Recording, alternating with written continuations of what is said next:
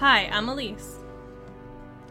I'm Matt, and welcome to Pod Wraiths, a Star Trek Deep Space Nine podcast.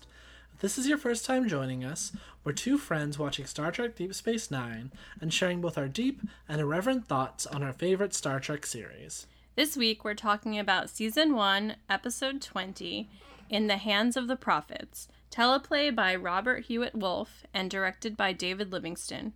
This episode aired on June 20th, 1993. This week on Deep Space Nine, Orthodox Bajorans object to secular teachings about the wormhole in the station's school, causing tensions between fundamentalists and the Starfleet crew. And joining us this week is friend of the pod, Melissa. Hi, Melissa. Hi. I'm so excited to be here. I absolutely cannot let anybody podcast without me. And we wouldn't want to. Can you share with the listeners how you got into Star Trek and maybe which Star Trek properties you've seen or want to see in the of course. future? So, of Star Trek properties, I have seen 20 episodes of Deep Space Nine. And I got into Deep Space Nine. I don't know if you guys have heard of this podcast, The Pod Wraiths. It's really great. No, tell me more. Yeah, exactly. Tell me more. So I have actually been watching every week with, I'm sorry, Matt, another Matt. And then, so we've been watching the episodes together each week and then listening to your all's podcast, and it's so fun. Hi, Matt. I think the secret is out that we are all in real life friends. And so I've told you guys this before, that when I'm listening to your podcast, I'm like, it's so fun and it's such a unique experience to like hear my friends, my real true friends, having conversations. And I'm like, wait, let me say things. That's how I feel whenever I'm not on Still Great, Bob. I know. Crossover. Well, we're happy you're here, Melissa. Thanks for joining us. And yeah, we made it through 20 episodes of Deep Space Nine, which means this is the end of season 1. Elise, we've done a whole season of Deep Space Nine already. I can't believe it. Congratulations. Thank you. I'm thinking about when you were still rewatching it last, and I was like very patiently, but also maybe not so patiently waiting for you to finish so that we could start. And I can't believe So I could start again. Yeah. I can't believe that it's been 20 episodes already. I can't believe I watch Star Trek now. I have to be like honest. I can't believe you watch Star Trek now either. I feel like I remember Elise and I have had this conversation once where I was just like, I don't know if like space things like work for me because I'm a fan of Star Wars, but it's not one of my main fandoms even now, although I did rewatch all of the movies to get ready for that one. Well, you watched The Expanse, right? I'm sorry, what? Do you watch The Expanse? Yeah, so I was gonna say that. Like, I watched The Expanse, I really, your story. really love it. Yeah, no, and then I recently just watched the 2 seasons of For All Mankind, and I really love that too. So maybe I actually am into space, and I think that I'm just getting like more traditionally nerdy as I get older.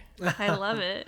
Well, it's interesting that you mentioned For All Mankind, because that series is created by Ronald D. Moore, who folks will remember did the reboot of Battlestar Galactica, helped adapt, and was the showrunner of the first couple seasons of Outlander. Mm-hmm. But he actually broke into kind of television writing and production on Star Trek The Next Generation, and when Next Gen ended, he moved over to write on Deep Space Nine. Oh. So eventually you're gonna get more Star Trek, of course, because we got 6 more seasons, but then he ends up being one of the kind of executive producers and one of the main kind of voices in the DS9 writers' room. Yep. Once Next Gen ends, and he moves over, I think starting in like season 4. So yeah, you have that to look forward to. Yeah, that's exciting because I think that the writing on For All Mankind is like super excellent. I haven't seen that yet. My dad watches that one. They He do really likes it. I think that is probably the most efficient storytelling that I can think of. Is it like an alternate history Yes. or something? It's like if the Russians actually won the space race and put someone on the moon first, and that spurred the United States into furthering and like really getting into like developing NASA. And so they're like, oh, you were the first on the moon, we're gonna have the first base on the moon, and then it escalates from there. Oh, that sounds like really something I would like. I'll have to check that out. Yeah, it's, and then every few episodes it just like jumps like, 5 or 10 years, which sounds insane, but they're so good at it. It's like really amazing. I actually really enjoy shows that have time jumps. Like, I find it fun to, like, especially when they do, because they did that in Outlander, but obviously that came from the books, and they really made it where you really felt that 20 years or whatever went by. So yeah, I find that so interesting. I mean, I would recommend it. So now we've talked about the 4 space things I've ever seen. Oh, I watched the YouTube original season called Origins because Tom Felton was in it. And it was We're decent. just learning more and more about your brand. Yeah, I know, right? Yes, because that one was a big secret. That's great. So, I guess, Elise, what were some of your initial thoughts on the episode? First, this episode needs a trigger warning for terrorism.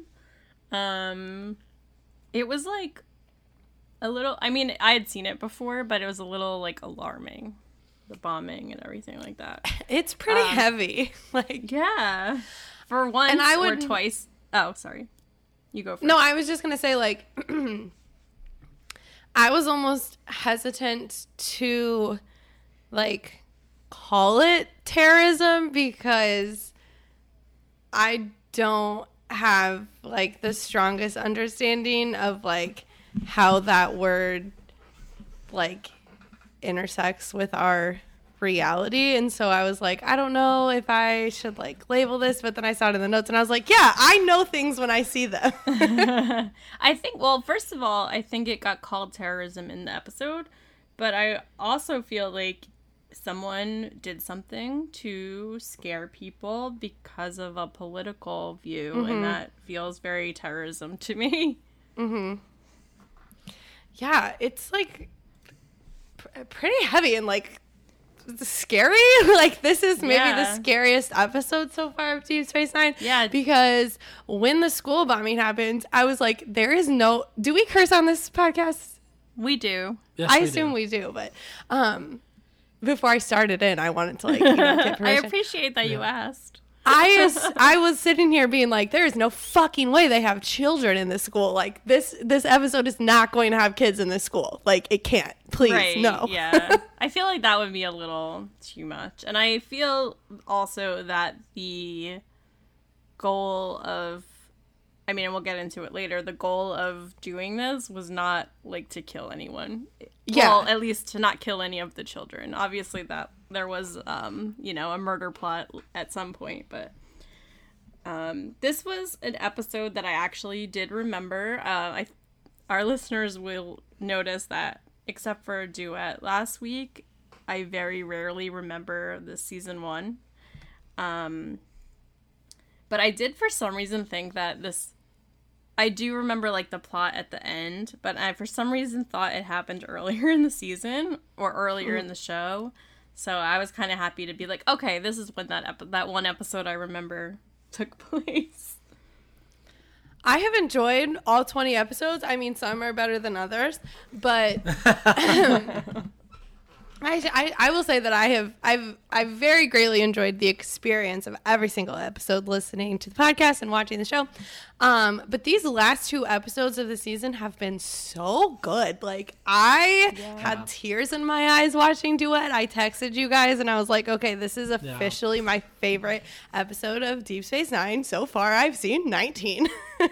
But yeah, and so I was really excited when this episode was, like, also really excellent and, like, really deep and thought-provoking. Yeah.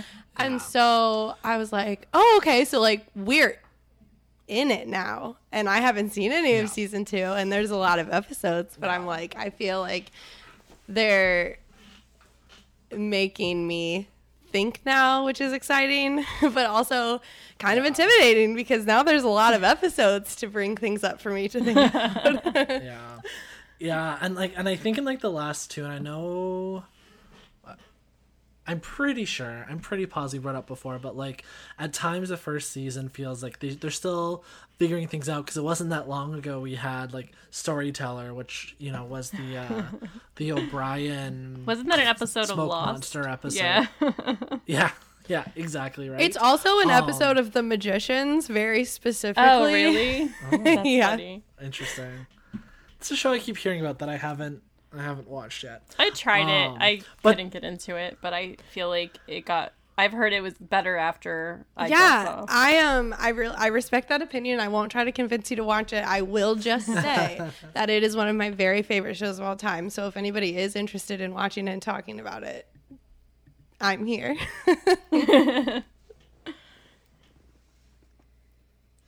Matt, were you But no, saying these something? last two episodes are really like DS9, I think, flexing its muscles a little bit, or starting to like, it's kind of like that scene in like Kill Bill Volume 1 where the bride like works to get the feeling back in her like toes again to Wiggle walk to your drive big toe. to drive the cart.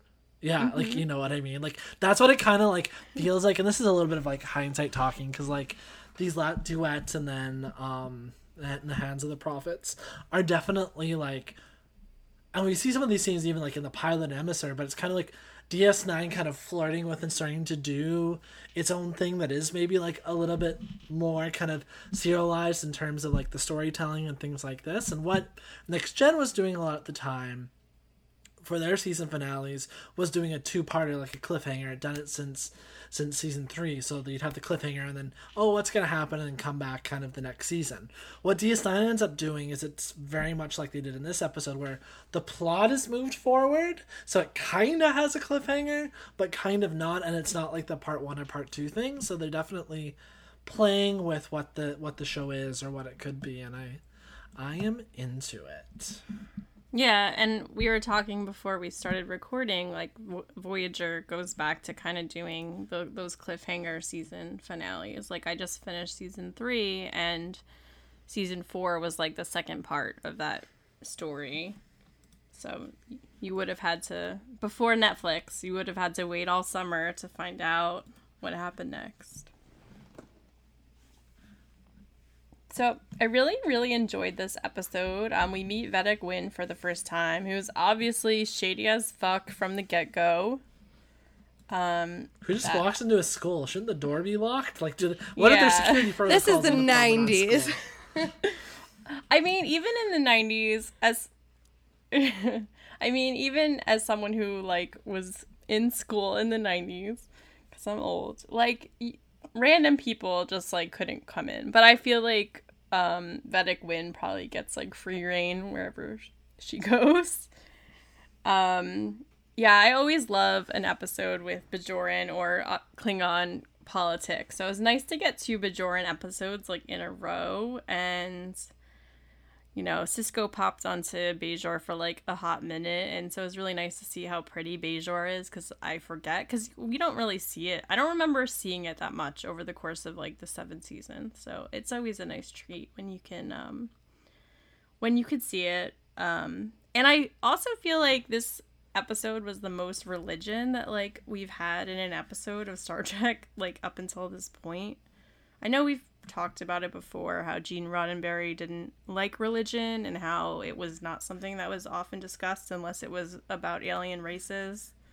So it was kind of interesting that this whole episode was about religion.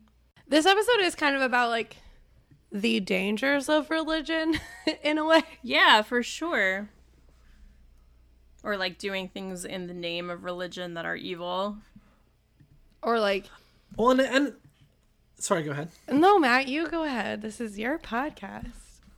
No, but you're the guest. By all means, well, I was just gonna say that it's like I don't even know that if they're doing these things like for the sake of actual religion, or if they are just using religion as a front to like make moves, which is like that's fair. Worse, because because it's clear that that Vedek Wynn's like doing this all for political gain in the end. Or I would say it becomes clear. Like, I think once... Sorry, that's Cisco what I meant to say. Like, I meant by the end of the episode, it's clear. This is just like a random thought, but the line of the episode that really got me is... Because we didn't get a lot of Quark this episode, but I always appreciate when there's like a Quodo scene where Odo's like coming to Quark for information. And he says about the Bajorans, orthodox? In that case, I'll need twice as many Dabo girls. I cracked up at that. I was like... it's always like the super religious folks that are... I'm gonna offend someone here, but it's always like the super religious folks that have like... you know, the most to hide of like the things that they like, I feel like, or at least that's like the there's trope. Like an extra level of repression there. Yeah. They're full of shame. Yes. How dare I like twice as many Dabo girls? Elise, set the stage for us a bit. How does what happens in kind of the intro or the first act? So in the beginning of the episode, before the theme, God created the heavens and the earth. Sure. Sorry. So that's it's very appropriate for right. this episode. I like that opening scene where it's Keiko and Miles, and he's like going for like a Jumja stick, which looks like a fun like icy like ice pop, which I want one. Although they kind of look like tongues, but like really fat tongues, but they still looked delicious. I thought they looked like tongues too. Twins. They must have actually looked like tongues. I always feel like Miles categorizes Keiko as like being a little naggy towards him, so it was kind of fun for me to see her like teasing him about his new employee Neela, like saying like pretending like he liked her and everything. Like it was nice to see them just being like normal and not like, because I hate the like, oh, my wife's so annoying trope so much. And I don't mean to say that they do that all the time, but like occasionally Miles like he's like the one character that would like have a line like that.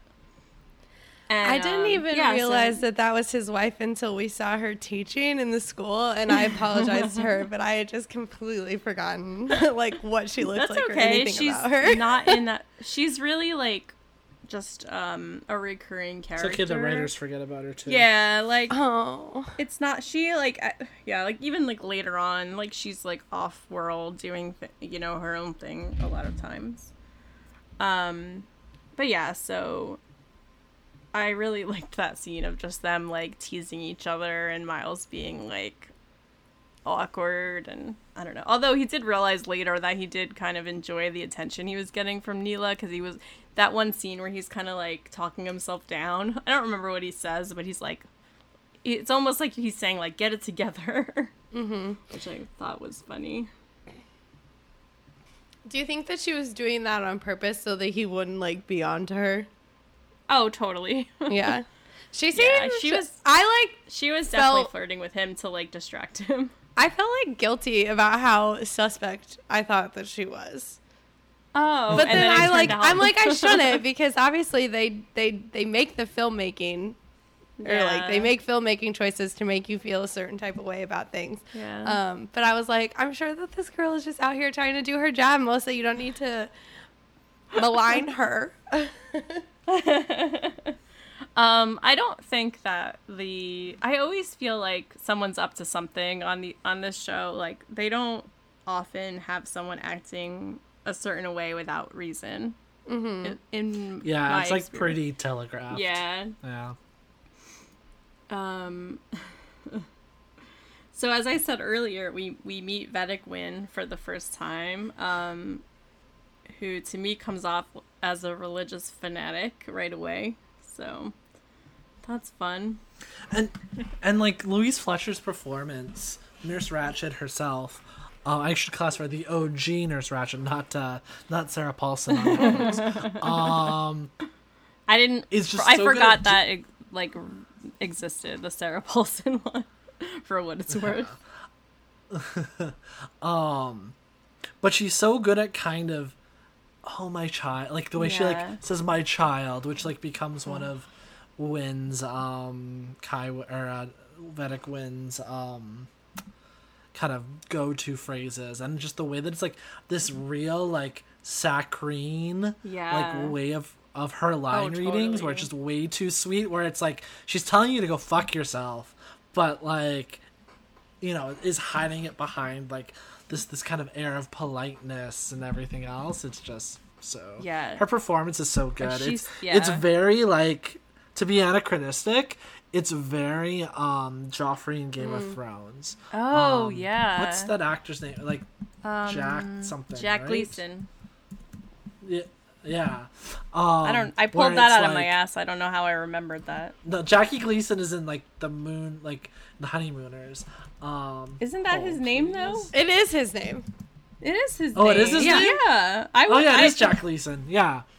Sorry, Elise. Sorry to Jack Gleason and sorry to Elise. I apologize. But I said, like, I don't know how I pulled that out of my ass. Like, I didn't remember how I remembered that. It's really like you love to hate it performance. Oh, where totally. It's like I hate it's her. It's fun to and watch, love her. but like, yeah. She's so eerie to me. Yeah. Like, she delivers everything so calmly, but what she's saying and her inflection are so threatening. Oh, she just like a good she job. says, like, "Oh, she'll recant, or I won't be responsible for the consequences," or like whatever. And I'm like, that is a straight up threat. Aren't you like a priest or some shit?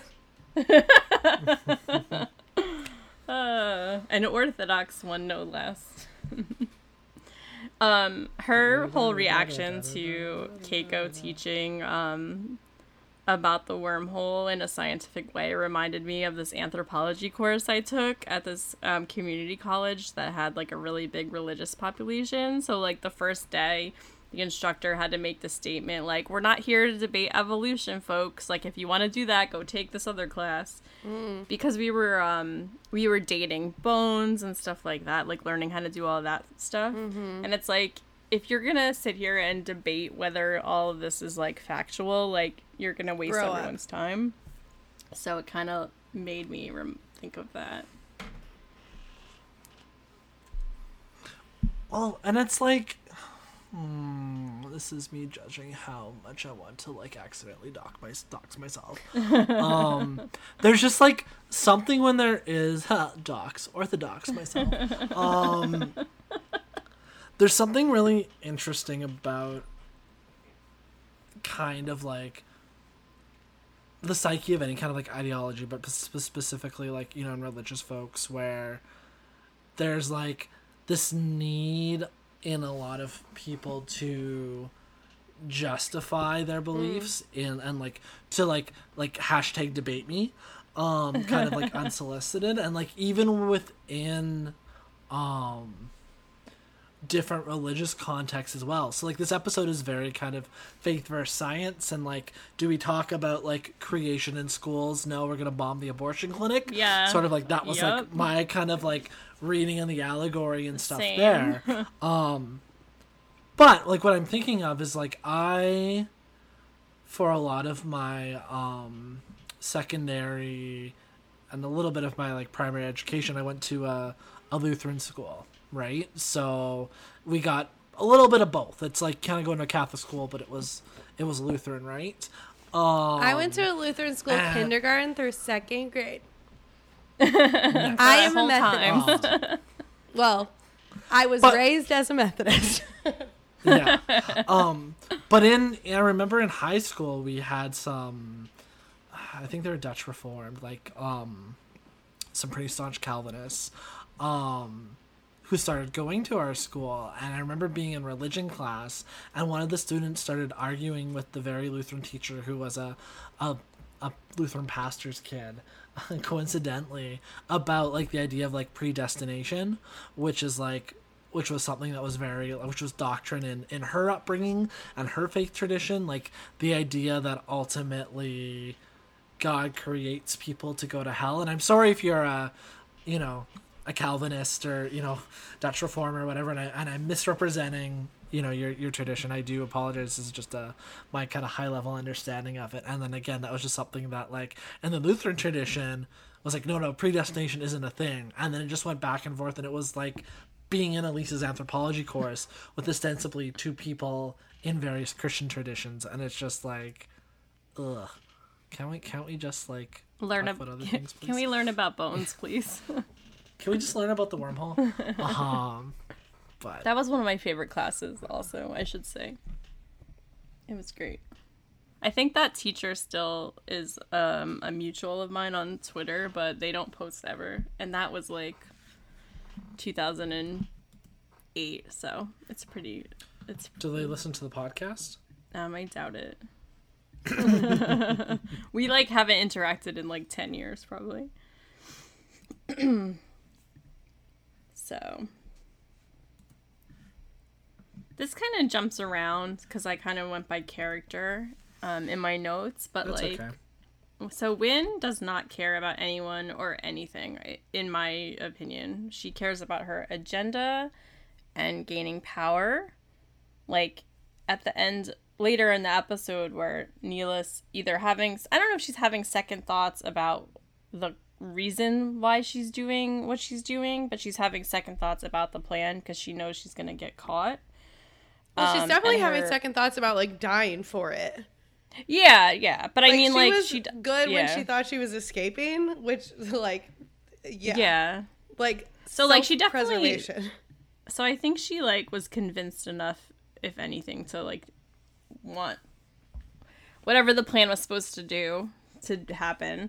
But like Wynn is just so, the prophets are calling on us to make these decisions, and it's just so icky. And it goes to what you were saying earlier, Melissa, like it's just doing things in the name of religion that like are just horrible. And I think just to build off that a bit, and I feel like I've like talked about this before, but like there's the whole idea of like this show, like I said, we're talking about an alien religion and aliens, but it's written by humans on Earth, so that's what's like influencing their portrayal. And the fact that they're aliens is to like make Gene Roddenberry happy, who is dead at this point. So, live up to his ethos. Excuse me. But like humanity are both meaning seekers and meaning creators, and the ways in which we kind of justify our actions to ourselves or convince ourselves to act a certain way or do a certain thing, religion can be a big part of it, right? It's like someone who wants to work at the summer camp that they're going on because it's fun, as opposed to finding a different job, which is more difficult. And it's like using whatever religious inclinations or that they have to be like, oh, I feel like I'm being led to work at that camp. And like, fair enough, I'm not denying that you don't feel that and that's not important, but like there's an interesting thing that happens when you can kind of, our brains are powerful things, I guess is what I'm trying to say. Right. So the question I want to explicitly pose to both of you is, how much of her own perspective do you think Vedic Wynn believes? Like, is she actually that orthodox, or is that her like path to power and potentially being the next space pope? Like, how, like, we've had a pretty cynical read on her. Yeah. But I guess the question is, how cynical does it go, and then what do we think of, and then in follow-up after that, what do we think of Kira's reaction to what Wynn is saying? I want to give her like some benefit of the doubt and say like, oh, I think she's a true believer and she's doing this because she like really believes, because it's not that I can like understand that, but I can have some empathy for that worldview. Except for we don't know like what those beliefs are, like she wants the prophets to be taught in school, but like why?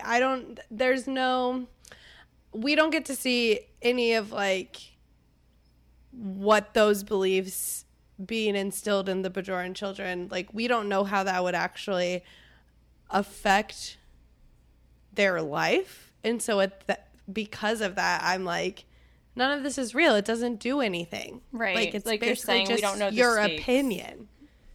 Right. It's like, I obviously, like, I am, like, just excessively, you know, pro-choice.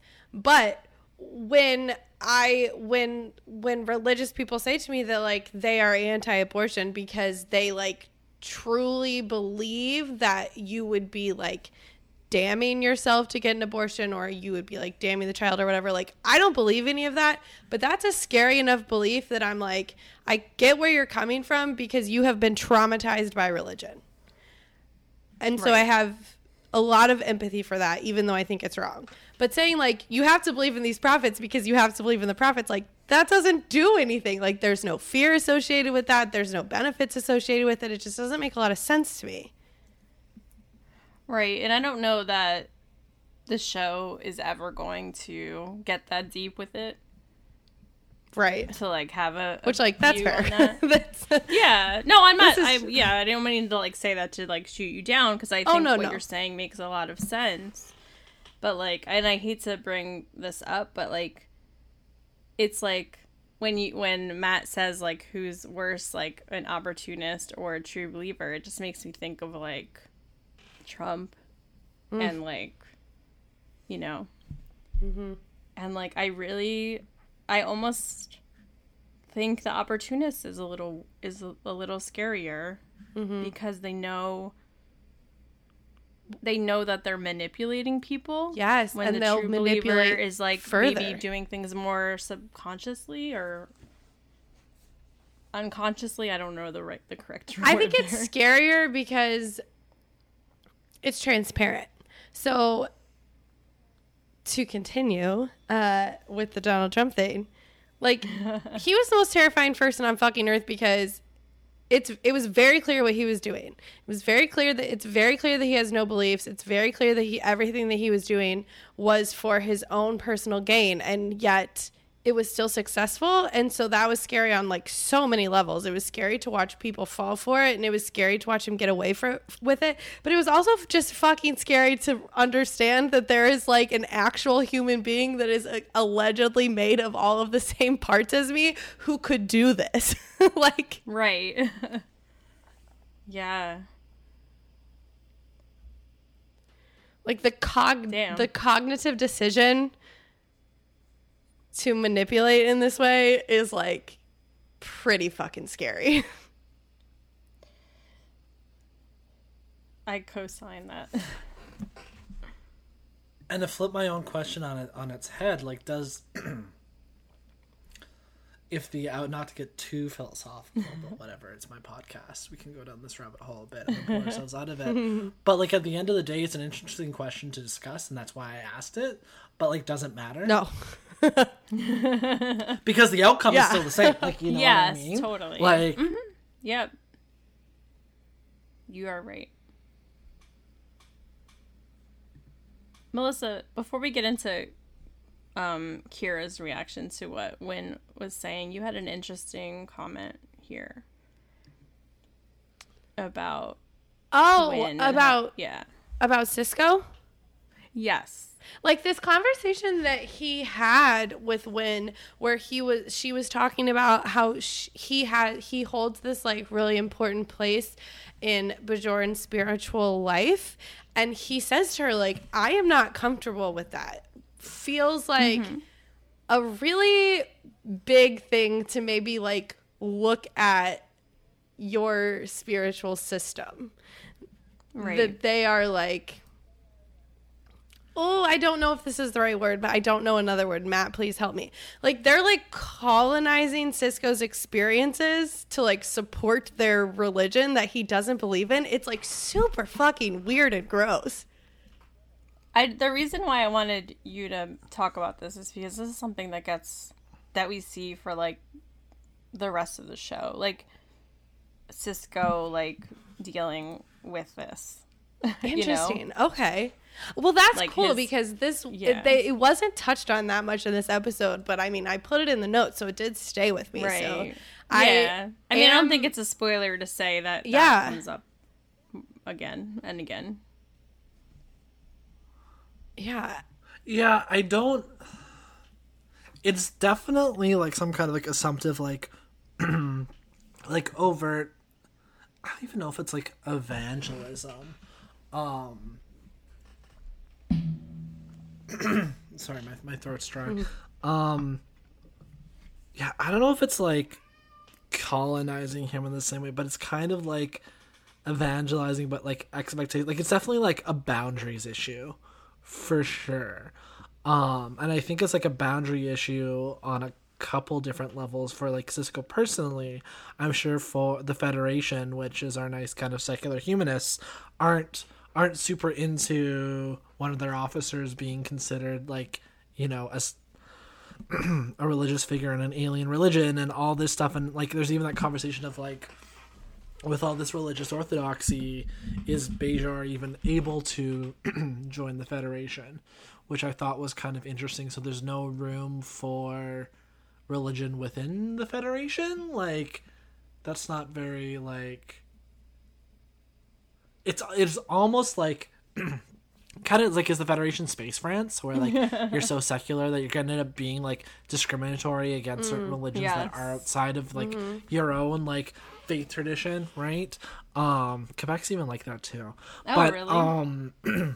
yeah, it's like Catholic stuff's okay, but like, God forbid you work in the public service and wear a headscarf.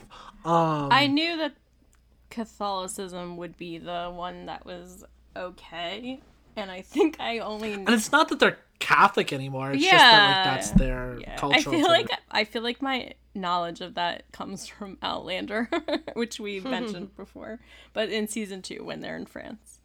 Etc. etc. Anyway.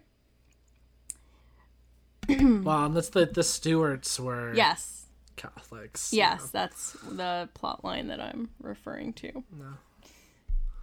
No. I stopped watching Outlander in the second season. I tapped out. There was like, anyways. Yeah. That's just, we're not an Outlander podcast. That's fine. Yeah, completely valid.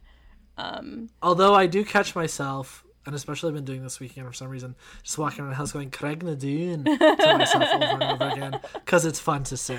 Yeah. I will cop to that. But Craig Nadoon. I am only going to not make fun of you because I'm pretty sure that your family is historically Scottish. Yeah, but that accent wasn't. No, I know, but I'll still let you. Me, who's not Scottish, is gonna give you permission to do that accent. So I assume when you asked us about Kira, you were kind of referring to the scene where Keiko is talking to. I mean, Kira has reactions throughout the episode, but like there's an early scene where Keiko is, you know, talking to Cisco about Wynn coming in, and then Kira kind of pops in, and says like, she has my support. And obviously this is before we know that, like, you know, Wynn's like really shitty to say the least. But it reminded that scene where Keiko's like, you can't possibly believe that me teaching this science is I forget how she phrases it, but basically like is bad, or, you know, she uses her own words.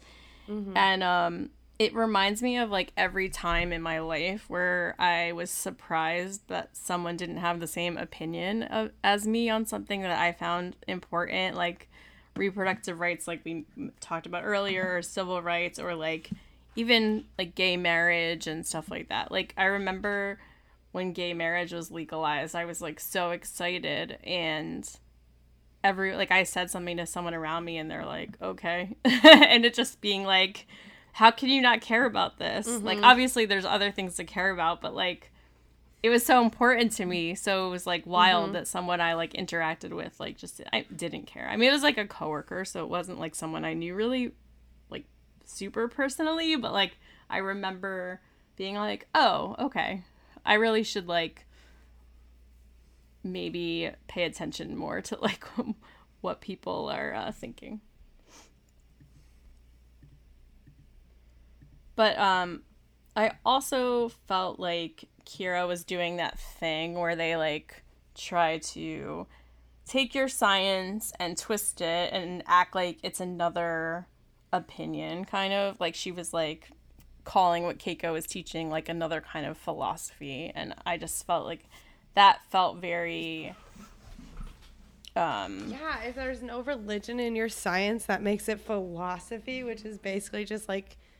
I guess I shouldn't, like, disparage philosophy, but, like, opinions, essentially. Like, that shit was so weird. Yeah, it made me, like, almost audibly angry at Kira. But I mean, I forget from time to time that Kira is a religious person, you know? Like, she follows her faith. And so she would be my one friend that I would be like, you're anti-choice? Like, I feel like that would be Kira. This is 2 episodes in a row that I have been, like, very personally distressed by Kira's stance. Right. Because Kira and I both go on a whole entire roller coaster in duet, and that gets resolved. And I was like, all right, we're here.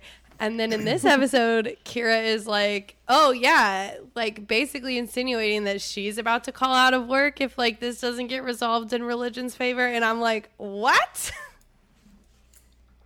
Yeah. I was trying to think while I was watching the episode if there was, like, a good alternative. And I feel like just do what we did growing up. Everyone goes to the secular school, and then you can just have, like, you can have your Hebrew school afterwards. Yeah, like, it's called friggin' Sunday school. We've all done it. Yeah. Wednesdays and Sundays for the formative years of our lives. I was Tuesday, Thursday, Sunday. Okay, A lot. for sure. But yeah, like, just have a religious school afterwards. Like, that would just solve everything. These kids, they could go to youth group and they could go to choir practice, and then they could go to Sunday school after the church service, and you get a good they can solid have their 4 hours afterwards. of religious indoctrination. Yes. Growing up, could your parents opt you out of sex ed? And you go and do something else while the class learned about, like, I think sex ed so, but I also have to say that both of my parents were on the school board for my entire life, so, like, they never would have done that because they, like, approved of that kind of thing. I think that my parents probably could have, but they never would have because I went to such a small school that it would have been a huge public ordeal. Right. There was only Did you go? No, sorry. Go ahead. Did you go to public school? I went to a public school, but it was a tri-county school. So we have, like, regional schools here. Yeah, there was between, like, 60 and 70 kids in my grade any given year, but it was everybody from, like, the 2 hours surrounding my hometown. Got it. I graduated in a class of, wait for it, 420 students. Yeah, that's bigger than my entire high school. But yeah, I'm also making a weed joke. Oh, holla. I didn't even catch it. How embarrassing. I was like a little disappointed. But yeah, so, like, we had a huge school, but also we had a really cool, just to get into this really quick, we had this really cool program called High Tops where some of the kids, like the seniors, could learn how to teach sex ed. And so it was often, I mean, with teacher supervision. So, like, my sister did this, and so she was actually teaching some of the sex ed classes to the other students. That's so and it helped. Interesting and cool. Yeah, and it was like a nonprofit in Princeton. I don't know if they're still there, but I did a different thing. Like, I did, like, a peer leader thing instead. But it was, like, really cool because, honestly, like, especially in high school, like, who wants, I don't know, it's just, like, the whole idea of, like, sitting listening to this, like, random adult telling you all this stuff really sucks sometimes. But my sex education was abstinence only. Oh, no, we had, like, I mean, ours was so there was, like, no reason to not. opt me out because they weren't teaching me anything. Oh, that's fair. Not that my parents would have done that. Like, my parents are very reasonable. No, I understand. Yeah, we had, like, a pretty dynamic for the 90s. I mean, it wasn't like they taught nothing about, like, if people are queer or anything. Like, none of that was discussed. I will also say, like, I learned about STIs and birth control. in school, for sure. I mentioned earlier that I went to a Lutheran school, kindergarten through second grade, and actually my Lutheran school did sex ed in For the little second kids grade. or for Yes. Wow. In second grade. They sent this book home What with year my was mom that? and told her to Not read to it with age me. you on the wow. It had drawings. Like, when I tell you guys that I was, like, terrified and 7-year-old aroused, like, it was, I'm not going to say traumatizing, but, like, it doesn't feel like it was normal. Oh my gosh. Wow. I remember, like, the little, like, illustrations in that book and talking about, like, oh, and then the people take off their pajamas and me being like, I'm 7. So I'm like, oh, I'm titillated, but I'm terrified. Like, I feel like when we were younger, they just did like anatomy for us. yeah. Like it was like health, like more like health. Like they separated the boys and the girls, I think in 6th grade. So we were like 12 to like talk about, we learned about periods. And who knows, the boys probably learned about wet dreams or something. Because I feel like they might have explained all of it. They would learn about their pleasure in school. Yeah. And we get to learn about, I feel like they separated us, but still told us the same information, maybe. Mm-hmm. So, yeah. Yeah, it's interesting. It was, like, very, like, clinical. Like, to be honest, I don't remember the sex ed class. I just remember the book. Yeah. But it was very, like, matter of fact. And it was very much, like, boy and girl, married. Purposeful. I think my favorite part was learning about a female condom and then never seeing one ever again in my entire life.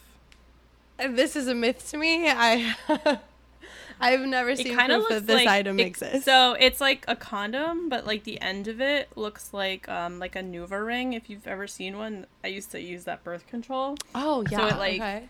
So, like, the NuvaRing is supposed to, like, go around your... We're very medical over here. Like, it goes around your cervix, so it kind of holds the condom up. Or whatever. Like, and then... Oh, I get it. Okay. So, it's like a longer... Yeah. Like, soft disc for any period havers who use the item. Yes. Anyway. Yeah.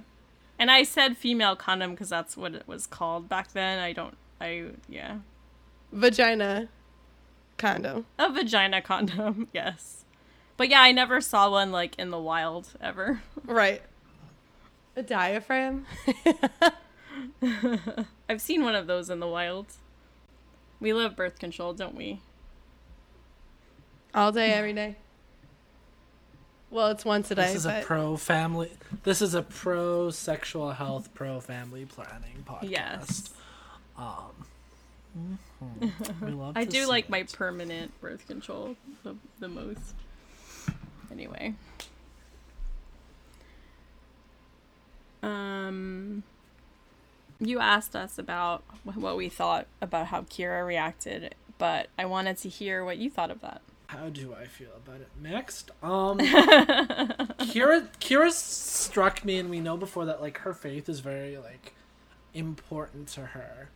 Right? But she's never, like, struck me as someone who's been particularly orthodox on anything except Kardashian's bad, which, I mean, she has, I think, more of a holistic view of after Duet last week. But not particularly, like, orthodox. And, like, I'm just wondering, and I'm going back to, like, Battle Lines and this whole conversation with Kaiopaka about forgiveness and everything else, that it's like, is this something that Kira's trying to put on? Like, as she, like, reconstructs and discovers who she is after the occupation and now on Deep Space Nine, and, you know, her political perspectives on the relationship between the Federation and Bajor and things like that, like, is she kind of flirting with orthodoxy here? Is it something she hasn't figured out where, like, her line is for this in terms of her faith? Or is it like she one of those people that would, like, identify, like, on a dating app as a moderate, and then because she does have that religious background, is religious as part of that religious tradition, when you have someone who's further right or more kind of orthodox, she's more susceptible to some of those like talking points, as cynical as we find out that they are for Wynne, to kind of get a shot at to assassinate another priest who might be the space pope instead of her. So yeah, it's just Kira's like in this mode of, I think, identity reconstruction, and I don't know if she's gonna go through like a faith deconstruction, but like because her faith is such an important part of her identity, it's like she's trying to, I think, kind of, what are her expectations for herself? What are her like cultural expectations? That's where I arrived at it, so I would be less mad at her. So maybe I'm just doing mental gymnastics because Kira's like a fave. I do wonder if she's like just trying it on, or like you said, she's like kind of in the middle, and so she's like, all right, well, that doesn't sound like a horrible idea about some of Wynne's thoughts. But I also am curious, because I don't remember, like, obviously I know Kira, but I don't remember, similar to season 1, I don't remember season 2 that much. But I wonder if, like, she's gonna be more cynical towards religion because of how Wynne acted, like, in the future. Like, I don't remember what happened, so I'm kind of curious to see, like, how if there's things that she says or does in the future that are because of this experience. I just don't remember.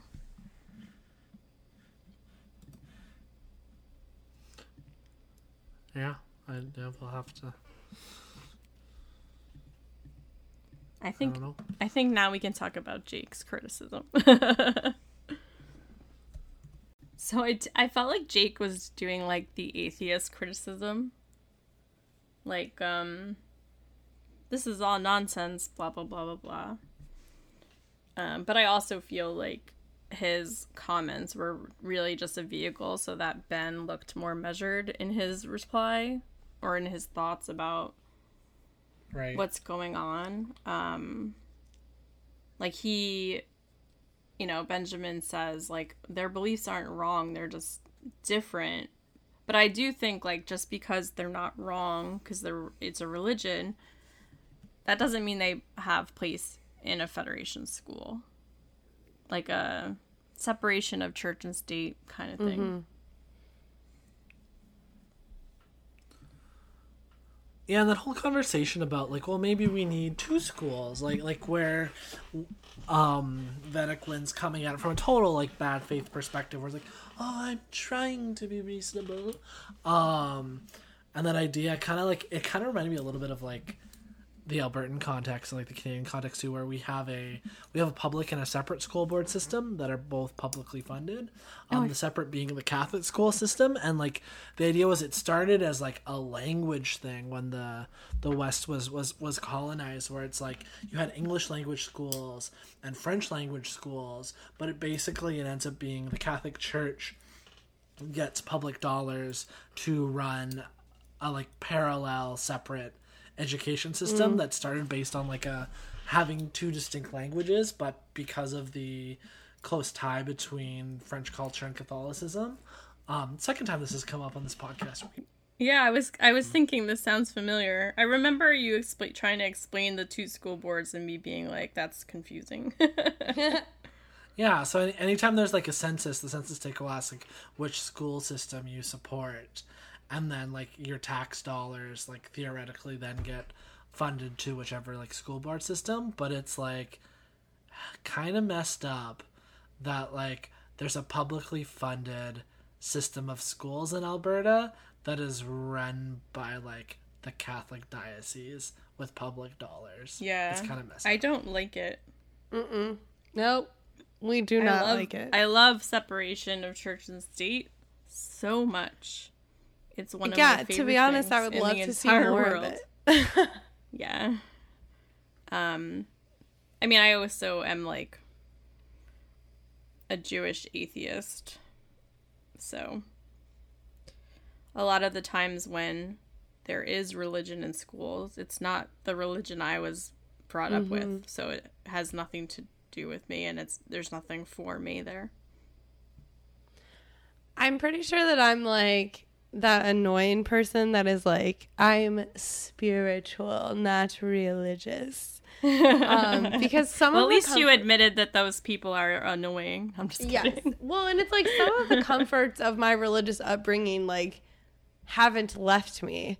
But everything about organized religion is like a football field away from anything I would ever be interested in. Yeah. I'm making like a stick your finger in your mouth vomit face about Yeah. organized religion right now. Yeah. It's so funny. I know I've talked to Matt about this before, like in general, but I think about like atheism or lack of religion or agnostic or anything, because I say I'm atheist, but I also like don't want anything to do with the people that are like really nasty atheist people, who, no offense, are usually former Christian people. But that's like my point, is I feel like my experience with getting to I don't believe any of this is very different, and I feel I don't really know what the point of what I'm trying to say is. I just feel like we live in a very Christian world, and Yeah. That's It's very harmful to us all. But that's my thing. Like, I want to keep the comforting parts of like what I understand as faith, and like leave all of the shame and all of the judgment. Like, not 1 ounce of it do I want.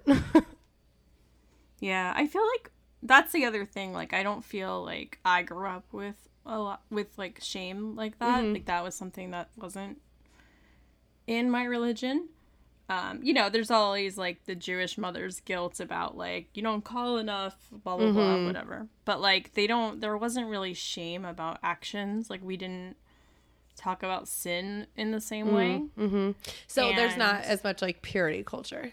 Yeah, but I do think that I know a lot of Jewish people that may or may not believe in God, but are there for the community aspect of it. So while you have your spirituality, these other people may be in it for the community. So there's definitely reasons to be in religion that are not the actual like God part. That are, and those are all valid.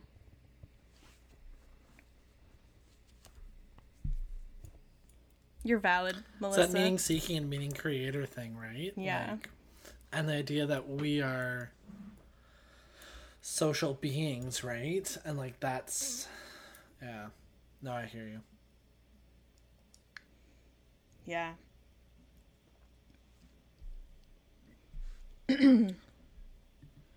What did everyone think about Ben's speech when he was basically telling Wynn off and saying, like, the people that we've been working with and living here with for the last 7 months know that we're not the enemy? I feel like in the moment when he was giving the speech, I wasn't sure whether he actually had the support of the people at that time, because a lot hadn't the whole ending hadn't happened yet. But I really did like that speech. I hope it was heartwarming to people. I thought that it was heartwarming. I'm glad that it came back at the end, because it is kind of like anticlimactic in the moment. Right. I mean, the speeches, the scene is definitely like intense, but yeah. Because that was after the bombing, right? I think. I was remembering it as right before. I think but so. Yeah, I mean, in any case, it's Well, I like think tensions were very high. Yeah. I think he went to the scene where the bombing was. Okay, yeah. Yeah, that sounds right. Can we talk about how Vedic Bareil is like kind of cute for the 90s? I thought that I he didn't think was so at kind of first. cute. I didn't think at first when he was in the garden, but when he was on the on whatever shuttle to like dock at Deep Space Nine, and his hair was like a little bit more pushed back, I was like, oh yeah, he's cute. So obviously I've said this before, I'm not Christian, but like he gave off real like hip hip youth pastor vibes to me. I'm sure you have more to say on this, but like, am I off base here? Not totally. I think it's just more kind of like young, like cool pastor, like, hey, that's okay, you can swear, and like, oh yeah, I like this movie that the old people don't want the kids to watch, and like, you both have seen The Americans, right? Yeah, he really reminded me of like Pastor Tim from The Americans, which to say that like he's sort of boring, says and does the odd cool thing, all while having the personality of a potato. I just remembered this. I didn't remember it when I was writing my notes, but like it kind of reminds me of the rabbi that we had at my synagogue. Not during my bat mitzvah, but like the one for my sister's bat mitzvah. He was like really into like Rocky and Bullwinkle, and he had like Rocky and Bullwinkle socks. I think he was from somewhere in the Midwest. But he was like a huge hockey fan too. I don't remember if he was Canadian or from the Midwest. I mean, same difference really. Just kidding. But like, I just remember everyone thinking he was very cool. It was the 90s, I mean, or like the early 2000s. Hockey was very big. But yeah. It was like... Well, those would be like... Yeah, those would yeah. The Martin whose jersey I used to have, actually. Yeah. Brodeur or Stevens? Mm-hmm. Brodeurs. I guess Nelson Niedermeyer was still there too, right? We used to have partial season tickets to the Devils, so we would go to games all the time. But like, my dad and I were huge fans, and now like I can't even think of the last time either of us watched a hockey game. But yeah, they just got too expensive also to go. But yeah, I loved it. Yeah. We went to the Hockey Hall of Fame once. I took a picture with the Stanley Cup. So I was going to say, after being very Canadian for a second, what it's worth, it's I went very bad Canadian. Well, to be fair, it's on, my side of the continent, not yours. But yeah. I felt like everything that Wynn and I still can't pronounce his name. Virile, thank you. I felt like everything they were doing in the episode felt like publicity stunts. Like that conversation where Virile is coming to Deep Space Nine and talking with Cisco on the like whatever they call it. I almost feel like they're like, wink wink, I'm gonna come help you, and then he was like, oh, I can help you pick up the debris from like, it just reminded me of like a president going to like a like post like hurricane to like see how the people are doing, pick up some trash off the ground, like publicity stunt where they were like, let's bring in the news van. No, I can definitely see that. makes him look like a caring person, etc., etc. Did you guys want to even talk about like what happens at the end with like the plot? Because I don't know that that's even really needed. I mean, yeah, I don't. I was gonna say that it's like, go ahead. The plot itself is not really that important. It's like how our characters are like experiencing it. Yeah. I think in terms of like it being the season finale, like I think the plot points that matter going forward is we've picked up that like, hey, yeah, we left the Space Pope on that moon with the Noel Ellis with Jonathan Banks. Yeah. And the Ellis and the Noel Ellis. The Space Pope's hanging out with Jonathan Banks. And so we need a new Space Pope. This whole idea of this race. Plot with the school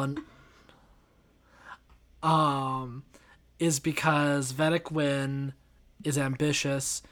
Bareil is expected to be the next pope because he's a moderate, the next Kai, and basically Vedic Wynn engineered this whole drama to get Neela, who we spoke about before, to assassinate Bareil. Those are the big things, and they killed a guy along the way. But the space politics, I was looking in the notes and we never really mentioned what happened, so I was like, we should probably just decide whether to say it or not say it. Yeah. One thing I really liked about this is how it really felt like a circle from the pilot. You know, we started off the season where Kira really didn't want Sisko or the Federation at Deep Space Nine. You know, she was really hesitant for a long time.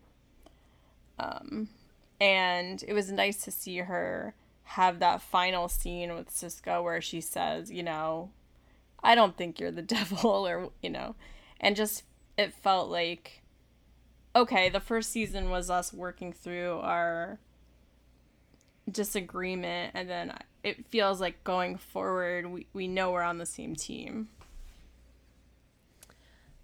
Yeah, I really liked all their moments at the end of the episode. And it felt like a nice season finale. Like, even though these episodes are pretty self-contained, it was like, yeah, this really is about like Sisko and Kira figuring out how to do this thing together. But I really loved her saying like, oh, I haven't seen OK in what seems like years. And I'm like, there's so many episodes of the show coming. So like, all I can hope for at this point is that, like, when we are done with this, we have spent a lot of time with, like, a happy and healthy and content Kira who has, like, found her place where she is, whether that's, like, in or with the Federation or, like, however it shakes out. I just, like, hate to think that she hasn't been okay in this long. Like, that's heavy stuff. Yeah. Yeah, we love Kira. Even when she's being anti-choice or whatever the analogy is. Mm-hmm. Creationist. Do either of you have anything else to add about the episode before we go into our usual segments? I don't think so. Oh, sorry. Well, I'm gonna put you on the spot. No, all good. I'm gonna put Melissa on the spot, and I'm gonna ask if Melissa, if you're going to of course, following along for season 2. How did you feel about the season overall? I liked it. Like, I know you said you liked it, but yeah, it's a lot different. It's a lot different than any of the TV that I'm currently watching, like the way that these episodes are kind of self-contained like that. And is that not serialized? Is that episodic. How those words work? Episodic. Yeah, and I don't watch a lot of TV like that, so it is kind of nice to like sit down and watch a thing and like just know it's going to be resolved. It's really fun. Right. I think Star Trek is one of the only things that I currently watch like that's episodic like that. And we've said this, but later seasons of Deep Space Nine do become more serialized. Mm-hmm. And I like that too. And so when that happens, I will be really interested in that. But for now, it's like such a unique experience. Yeah, it is nice to like I've been slowly rewatching the original series.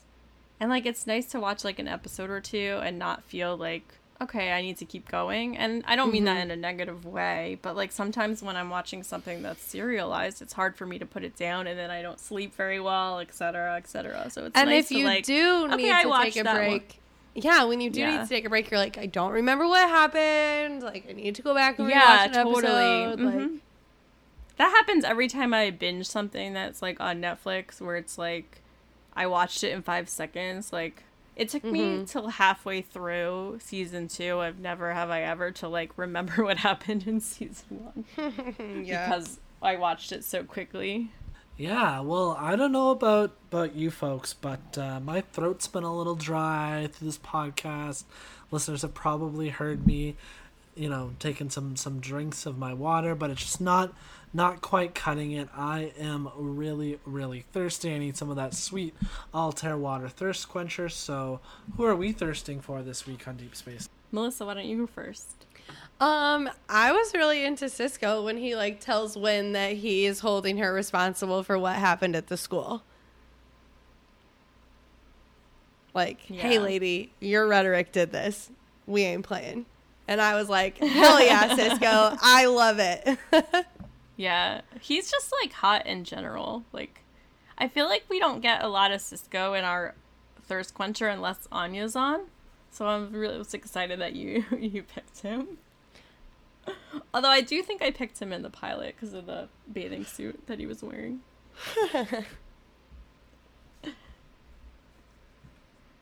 So I picked 2 people for my thirst quencher, and they're married. So now I'm like, do I really just want to throuple with them? It's possible.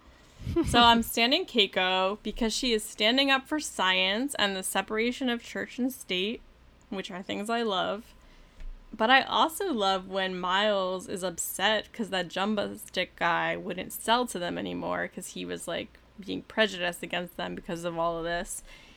And he like grabbed a guy by the shirt and was like ready to punch him until and said, "Make my gay wedding cake." Sorry. And that so like that was hot. And then like so he backs off a little and Keiko like tries to make him like walk away, and then he kind of turns around again like he wants us to fight him still.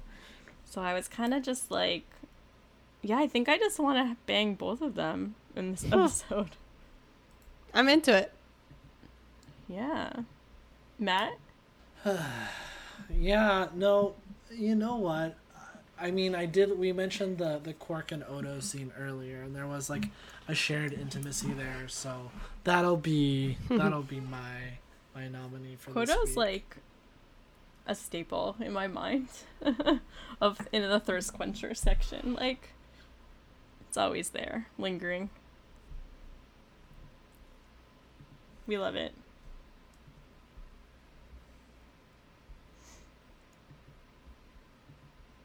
So, Matt, what would you say is the most Star Trek thing of the episode? I am really putting me on. I had one that I forgot to write down. Now I forgot it. So let's go to Melissa first. I don't know what Star Trek things are. That's fair. But I do have a comment about one of Elise's Star Trek things that she put in the notes. All right, I'll just go then. I was trying to I felt like I was very chatty this episode, and I was trying to not be because I'm always like the first to go in all the things, mostly because I'm in Aries. But I was trying to not do that, but then I realized I was the only one that had stuffed written down. So my first one would be Miles saying, "What would Tritanium be doing here?" Of course there's some fucking random element or substance that's negatively affecting the station, and it's something that I don't think I've ever heard of, and I don't know that we ever hear about it again. Yeah, especially because on some shows a line like that would be cluing the audience into something, because the audience would already know the reasons Tritanium would be doing there. But in Star Trek, I guess it's just whatever, these words aren't real. Yeah, they always have something. Yeah, I'm sure some people but they always they have all the matter. EMs, say lithium, although I know what that one is. But yeah, I think my real number one most Star Trek thing of the episode was that I kind of semi-tuned out the who killed Aquino part of the episode. I just didn't care. Not that I didn't care, but I knew that the other parts of the episode were more important. Because you guys talk about A plot and B plot sometimes on this podcast, I was waiting to see if I could figure out which one's the A plot and which one's the B plot, and then they connected, and I was like, oh, I don't even get to do the thing. But this who killed the semi random tech in the space station mystery is like a very specific plot that also happens in The Expanse, and because of that it was pretty fun because I was like, oh, I recognize this as a space station thing. Yeah, I mean, I guess that would be the B plot of the episode, but it was it felt so minor compared to and it ends the up rest like of it. really actually being connected, so Yeah, a lot of times they are connected, I think. But yeah.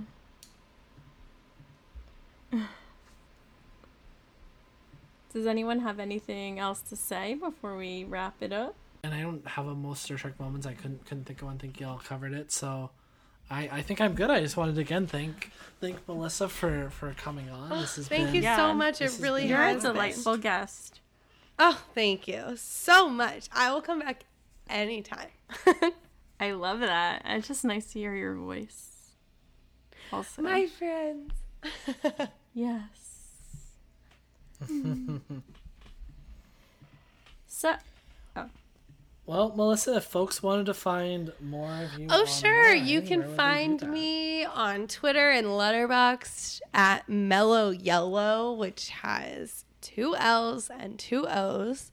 And you can find me co-hosting the Wild Pretty Things podcast, which I do with our friend Jarrett. And I don't know why I was going to talk about him more, but we are talking about the 2000s horror movie May on our most recent episode that will be coming out soon. And then I don't even have to plug the other podcast I do because I know that Matt will do it. she's giving you more work.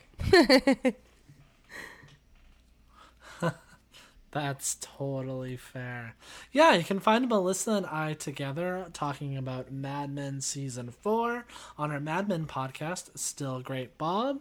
And you can follow me on Twitter and Letterboxd at Mattyhugh, MATTYHUGH.